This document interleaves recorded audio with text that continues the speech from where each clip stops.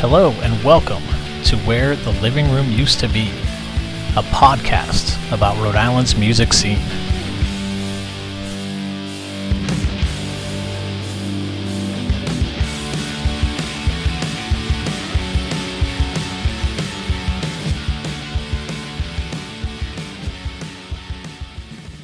Hey everyone, it's James. On this mini episode, Bill Bartholomew and I get into the duality of needing to be self-sufficient as an artist, but also the importance of being part of a scene and showing support and showing up for others. We also talk about the thing that really motivates and inspires him. If you like the episode, please leave a rating or review wherever you're listening right now, as that truly helps a lot and would be really appreciated. Thanks so much. Bill Bartholomew, as a musician that's been at this for a long time, you've played in multiple bands and kind of just had this, varied career as well with the different people that you've worked with. Is there a piece of advice that a bandmate or, someone that you worked with on the production side or anything like that they've shared with you that you would like to pass along? Yeah. 2009, I'm on my way back from Brooklyn to Rhode Island for Christmas. And I'm on the New Haven train, as I was a million times, the Metro North. And I just solidified my relationship with a new band of great players, John Phipps on bass, Keith Robinson on drums, and Dave Clem on guitar. And we were getting really excited. Everything was going in the right direction. And I had called, or actually Dave Clem had called me and on this train ride. And he was like, we've got everything in place. The songs are there. Things are looking good. But I have a piece of advice for you that you need to remember. Nobody is going to save you. Okay. You are in full control of your career, of the music you make, and whatever success. Don't count on any agents, managers, other musicians, record producers, girlfriends, venue bookers, writers, whatever. It's all in your hands, and you have to look at it through that lens. And I'd already had a DIY sort of vibe, but that really changed my life to understanding how important the do-it-yourself approach to art really was. Yeah. I guess what that comes to mind, like how much have you done this on your own? Like how much have you taught yourself music and, even just with what you're doing now with podcasting? I mean, for me, I went in my parents' basement and banged on drums because I listened to a ton of Nirvana and that stuff was accessible, and I just watched YouTube videos and it's like, oh, maybe I can do a podcast or whatever. Like, how do you, book tours or whatever else? It was all, I'm fortunate that I've been able to do some records with some labels, but even with that, I was still the dude sending the posters out to the venues and stuff, So, how much of that was true for you? Like, have you taken a lot of music lessons? How have you learned what you've learned to this point? Well, I took some drum lessons and I played in the school band and all that. So I definitely had a foundation for thinking about music in an unselfish way. That was, but I never was good at all right, give me a quadruple paradiddle, go. I never practiced that stuff. I just would do the same thing. I'd turn on BRU and play. Self-taught on guitar, self-taught on vocals, broadcasting, I have no training whatsoever formally, but I've listened to, for broadcasting, for example, I've listened to probably 10,000 hours of talk radio in my life. And sometimes would just sit there in my van in Brooklyn and listen to WFAM, the sports station there. And broadcaster Mike Francesa in particular. And okay, how's he getting through this segment? How did he go to the break? Oh, that's interesting. He does that every time. Like breaking that down. Yeah. Breaking it down. Same with music. Okay, Wilco, which was a huge influence for me. What's happening here? And then, of course, the more than anything, just being a sponge. Being in Brooklyn, seeing other bands book tours. Oh, okay, that's how you do it. It's a lot of work. It's a lot of stress. You mail the posters out. Okay, got it. No one's paying you. Okay, but how do you? Oh, okay, so you need to find somewhere to crash. Got it. So you better trade a show with those people so that they have a place to crash in Brooklyn and build these bridges. Yeah. It really has been DIY for me mostly. I've had managers at the very beginning of my solo career. Both were dismissed as soon as the contracts ended by me. They, one had a clause where I had to wear certain sneakers and my hair had to be a certain length. The other one crashed his Mini Cooper into a venue one time. It was just like, and that guy still has BillBartholomew.com. He bought that, and then so I won't ever have that probably because of that clown. But so it's DIY. I dreamed for Silver Teeth. I think we would have been very solid for a Jaguar type label. Mm-hmm. But even so, I know that we would have still been the Hustlers, and that's, I like that. I don't want to give that up either. I like putting like this show on June 18th. I like delivering the poster to White Electric and being like, "Hi, may I please put a poster up on the bulletin board?" Okay, I like that process. It's probably not efficient, but it's part of it. It's just like hitting the first note of the show. Yeah, I'm with you, and I love that you bring that up because I still design and print posters for shows, knowing that it's a different thing. I spent a lot of time on Thayer Street when In Your Ear and Tom's and all these other places were there. And I was like, we just need to add our poster to the pillow of posters that are already on every pole here. And it's just what needed to be done, and go to Coffee Exchange. And so even though it might not be as that have the same effect as like, well, I just need to boost my Facebook event, or I need to, send a couple of texts to people. It's just part of it. And for me, it's part of that creative process. And it's part of like, even just kind of showing the venue the respect that they deserve for booking my band, that I'm going to just put in a little bit of the footwork, and I'm going to promote the show the best that I can. And, and not just kind of showing up. So I love that you're doing it. I was down at dusk for the Steady State show that happened a couple weeks ago, and saw your posters up on the window there, and it matters to people like me to see that, Yeah. And with that, there wasn't a lot of other posters there. There was the ones for Pete Fest for the show I was going to with Steady State, and there were yours.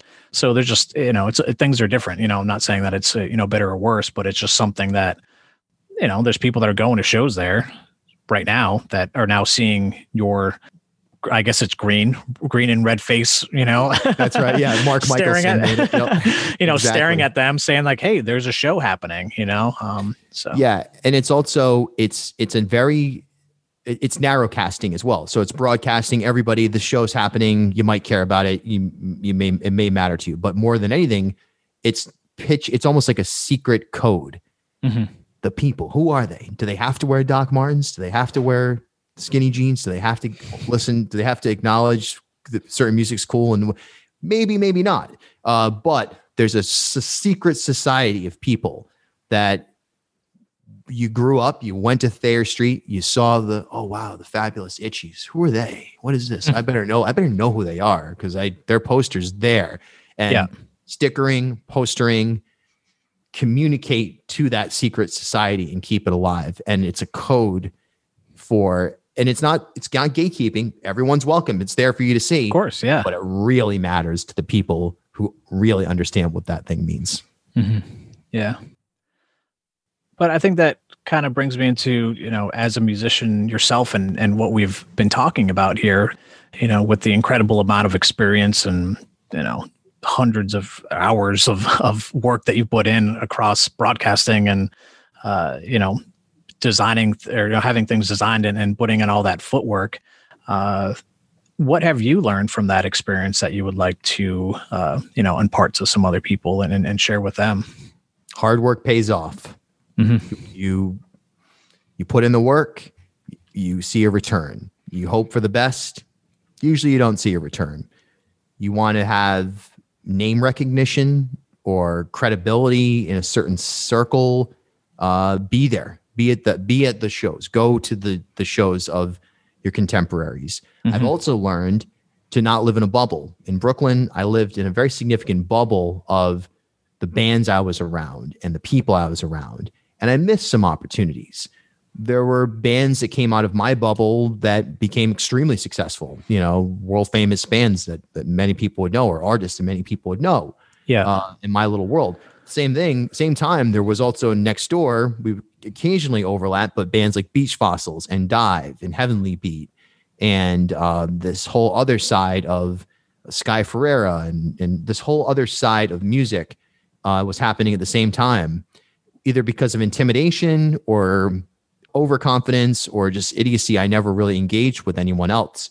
So I think it's important to constantly expand your bubble, but at the same time, know your bubble and build within it. It's like this kind of sidestepping, tap dancing way of being authentic, but just constantly curious. That, be okay with being both in an environment where you've got people who know what you're doing, they understand you, and you can use them as a very organic mirror. But then also where you're standing in the corner, you don't know anybody, and you feel like a loser for the first couple. Yeah. I think it's important to just always keep broadening your view, even just to see what else is out there, or just I don't know. I mean, it goes a long way of just showing support and showing respect, and like I've seen Brian Chippendale show up at shows from Lightning Bolt, like, I mean, he's rated as literally one of the best drummers in the world, and he's still just wanting to explore, and it's just inspirational what he does, and just, in that one instance, but it matters. And I even recently just interviewed Sage Francis for a PBS piece, and he talked about the opposite effect of how when he was trying to figure out what to do with hip hop in Rhode Island in the early 2000s, like, how do you make this happen? Yeah. He started to hear about Lightning Bolt, and he was like, I think he was like, the first time I went to those shows, I was like, this is just a bunch of people on acid, like, hanging out. And then he realized, oh, they have the DIY movement. Oh, wow, this is interesting. I can just burn CDs and send them out and upload my stuff to Napster, and great. Let's do it today. Like, we don't need to wait for anybody. So there's in Providence is one of the biggest hotspots for this, especially that period. Andrew WK, so many bands. I mean, we could go on and on about it, but like the DIY approach to stuff, Fort Thunder, Signed, Sealed, Delivered, do it yourself, make it happen, no excuses. Yeah. And you have no one to blame but yourself too. If you, and that can be a lot to burden, especially today where everyone does try to be, is like, mental health is so important. And I am the first to admit that. I work with a therapist. I do what I can do. I play golf now all the time to try to like chill out. But at the same time, there's also nothing wrong with having the expectation that you're going to do whatever it takes to conquer the world. And that's like what a Brian Chippendale has, I think. Yeah, at least it seems like it. Yeah. And I mean, I guess with just, I identify with you as well. And it seems that it's even a little bit more heightened now because there's so many statistics that are there that are available to everyone else to know as well. Nobody from show to show knew that I only sold like 2 CDs the night before, right, whatever. And I'm happy that I sold those 2 CDs because I needed it to get to the next place, but no one kind of knew that. They were just like, oh, well, James is on tour or whatever. And I've also, quote unquote, played shows in Louisville where no one showed up.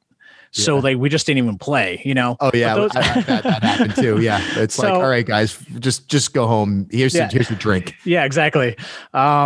But that didn't, no one knew about that until we're talking about it right now, basically, or the other people. But things are so much on metrics, and people are discovering bands by how many monthly listeners you have and how many likes you got on a post. And it's really just heightened a lot of that stuff where I need to keep myself in check. And I think a lot of it is just being rooted in the real reason why I'm doing this.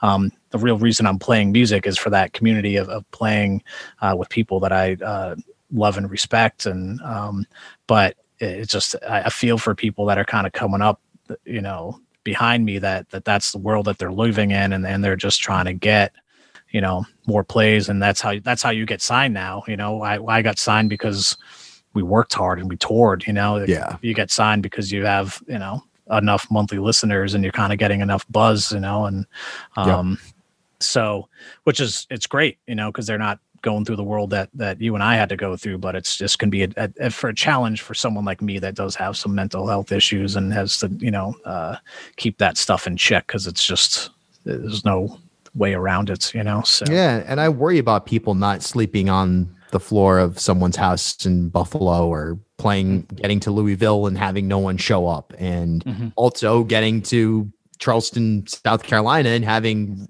this amazing opening slot for some band of college bros that are about to graduate, and all their friends are there, and they fall in love with you guys because you're from the Northeast on tour. Oh my God. So, I fear for people not having that, because that shapes you as a person and as an artist. It also brings bands back to that band conversation. It brings bands closer together. Yeah. The moments of the ups and downs and managing them and setting realistic expectations. You're right though. Pre-social media, it was a lot easier to be like, here's my tour poster. We're going out. My first big tour was from Boston to Austin, and our first show was in Boston, and then we had a day off, but then we had to be in Austin 2 days later, like a ridiculous drive. And we're just driving straight, everyone taking naps and rotating. And that moment alone is so important to me. But would that even happen today? Because you could just go and boost an Instagram post instead. How much money did it cost to go from Boston to Austin with a trailer, a bunch of guys in an old van? Well, if you just boosted that on Instagram or Spotify ads, and now all of a sudden, geez. Yeah. Targeted to that zip code and, the certain neighborhood of Austin, Texas that you're trying to get to. Yeah. I mean, so it's good and bad. But it's just something to kind of, keep in check. I'm glad that you're doing it. If you ever want to go golfing, let's go golfing. Oh, I'd love to. I'm obsessed with golfing now. I played it as a kid. I had part of that whole growing up in the woods with nothing to do. I had a 9-hole wiffle golf course that I would play against myself in tournament format. I had a leaderboard. I'd wear knickers and go out in the woods. And just play this 9-hole golf course. When my parents sold that house a few years ago, I still haven't gotten over it. I love the house and I miss having my family in Rhode Island. That's true. More than anything, losing that golf course. I will buy that place back someday only for the golf course. Nice. Yeah. That's cool. And last question for this segment, I just, I feel like we've kind of touched upon some of these things, but what would you say inspires you as an artist, as a creator, and it can be, with your music, with what you're doing in media and broadcasting, or, it can just be just generally in life, what you're feeling with regards to your place and all that stuff. But, what inspires you? Great performers. A radio show, a band, a wrestler, professional wrestler can bring me to tears. Thinking about or talking about now I'm really into wrestling all of a sudden again. I missed 20 years of wrestling, and then I picked it back up last few months even. Yeah. And just this is nuts, with these guys to live this character and be paid most cases so little. You're riding from town to town in a van to entertain people and perform for people and what they put their bodies through. And so a great performer of any type. It can be a politician. I've seen speeches by people here in Rhode Island that are so impassioned, and it's a performance, talk radio hosts. I love talk radio. It's my favorite thing, in a lot of ways. And it's stream of consciousness, performing, theater of the mind. And I think there's just such a tremendous overlap between all of that and music, especially songwriting. But great performers of any stripe. That's what gets me. That's what gets me going no matter what. Yeah. Is there a certain musician, just out of my own curiosity, a certain musician that has kind of caught you off guard, that, you weren't familiar with at a show, and you just saw them, you're like, holy shit, who is this? And, just blew you away in that? Yeah, oddly enough, it's oftentimes bands that exist outside of my genre preferences or stylistic preferences. I once saw Zox at Lupo's. Zox, the great Rhode Island, I don't know what they were, like college rock, indie, something band. They were cool thing, big moment here, but high energy. Yeah. And I went to see them at Lupo's, and they had this band open up for them called Virginia Coalition. And at the time it was two guys, one played a telly, one played a strat, drummer, keyboards, bass. Every position had an additional percussion setup on the rig. Oh, wow. Whether it's tempo blocks, bongos, congas, djembes, I think even electronic drums to some extent. Drummer had a keyboard as well. He could play with his left hand. No idea who these guys were. They were the opening act. I bet they did a show swap there from DC with Zox. You guys open up for us, blah, blah, blah, the whole thing. And I have never I don't think I've ever run to a merch table as fast as I ran to buy that record. That show changed my life. That show literally changed the way I saw the world. And the music has a little bit of like a college flair to it. It's like the songwriting, but there is also some beautiful songwriting and just the energy of taking a room of strangers, of 500 or 1,000 strangers, whatever it was, and getting that kind of buy-in and the transitions, the percussion breakdowns, and just the pure energy blew my mind, changed my life. And that always jumps out to me when I think about when I was caught off guard. Maybe wasn't even going to go until Zox played, or something like that. I was like, I felt like, I have to go see Zox or else I don't have like my credibility for the Scene points, so yeah, exactly right. Scene points, all right. Yeah. But and this is a band that if I heard them today, and if you heard them only on record, you probably be like, that's good songwriting, but it's nothing special. But seeing them live at their peak on tour, starting to happen for them, and I'll never forget that energy. I've never felt that before or since. Yeah. Well, thanks so much, Bill. I appreciate you sharing all of this information. And even just that story. That was really cool, man. I love all that stuff. And I just really appreciate it, Bill. Thank you. Oh, total pleasure. As you heard in the full episode, Bill's musical journey has taken him from southern Rhode Island to Brooklyn and then back to the Ocean State, where he called Newport home for a little while.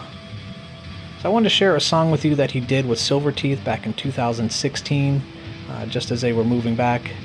That was part of the Newport live sessions that Newport Art House put together.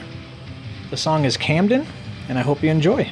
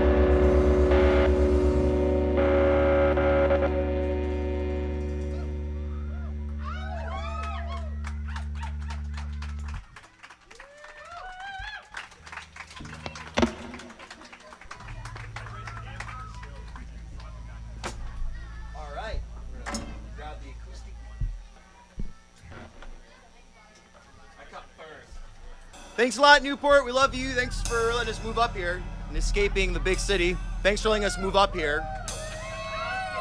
Not shutting us down. Hell yeah. Super glad we did.